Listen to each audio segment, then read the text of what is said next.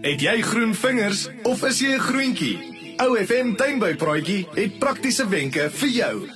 Goeiemôre, my naam is Christo Koetser, Pretty Garden Tuinsentrum, Langehoven Park. En vandag gaan ek met die so 'n bietjie tuinbou sake gesels. Ja, en laasweek het ek oor angeliere gesels en ek het vir julle gesê ja, dis een van die oudste plante in ons tuine en vandag gesels ek met net so 'n ou bekende plant en dis natuurlik ek gaan 'n bietjie vir julle vertel oor angeliere.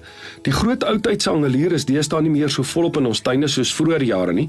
Die van ons wat bietjie ouer is en langer in die tande sal onthou, dis die plant wat ons altyd daar in ouma en oupa se tuin gekry het wat so heerlik geruik het.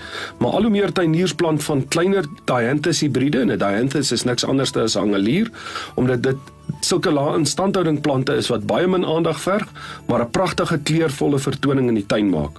Nou vandag fokus ek net op twee van hierdie dianthus hibride wat hier by ons floreer, veral hier in sentraal Suid-Afrika, en ek wil graag vir julle vertel van hulle.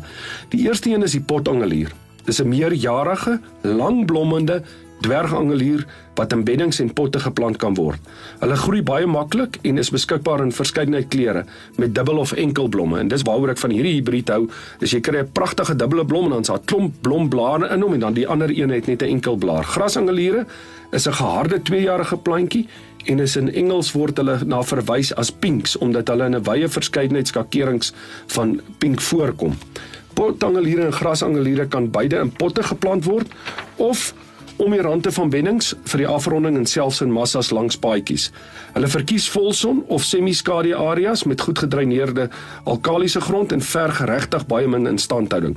Nou as ek sê semi-skadu areas, oggendson is beter as die warm middagson teen 'n warm muur daar aan die agterkant van die huis. Sodra hulle uitgeblom is, kan die plantjies teruggesny word en dan sal hulle weer uitloop om 'n nuwe drag blomme te maak. 'n verdere wenk wat ek vir julle wil gee hierdie tyd van die jaar is, maak seker dat jy genoegsame voeding in die potte inwerk, jy grasvoeding gee en net weer 'n wenk oor water gee. Mense maak die fout om gereeld 'n bietjie water te gee. My wenk aan u is, gee minder gereeld meer water. Met ander woorde, as jy so 2 keer 'n week bietjie meer water vir die vrugteblome en die rose gee, is dit beter as om elke dag net 'n bietjie water te gee. Lekker tuin maak en seën vir u in die tuin hierdie week. Luister weer na die OFM Tuinboupraatjie aanlyn by ofm.co.za.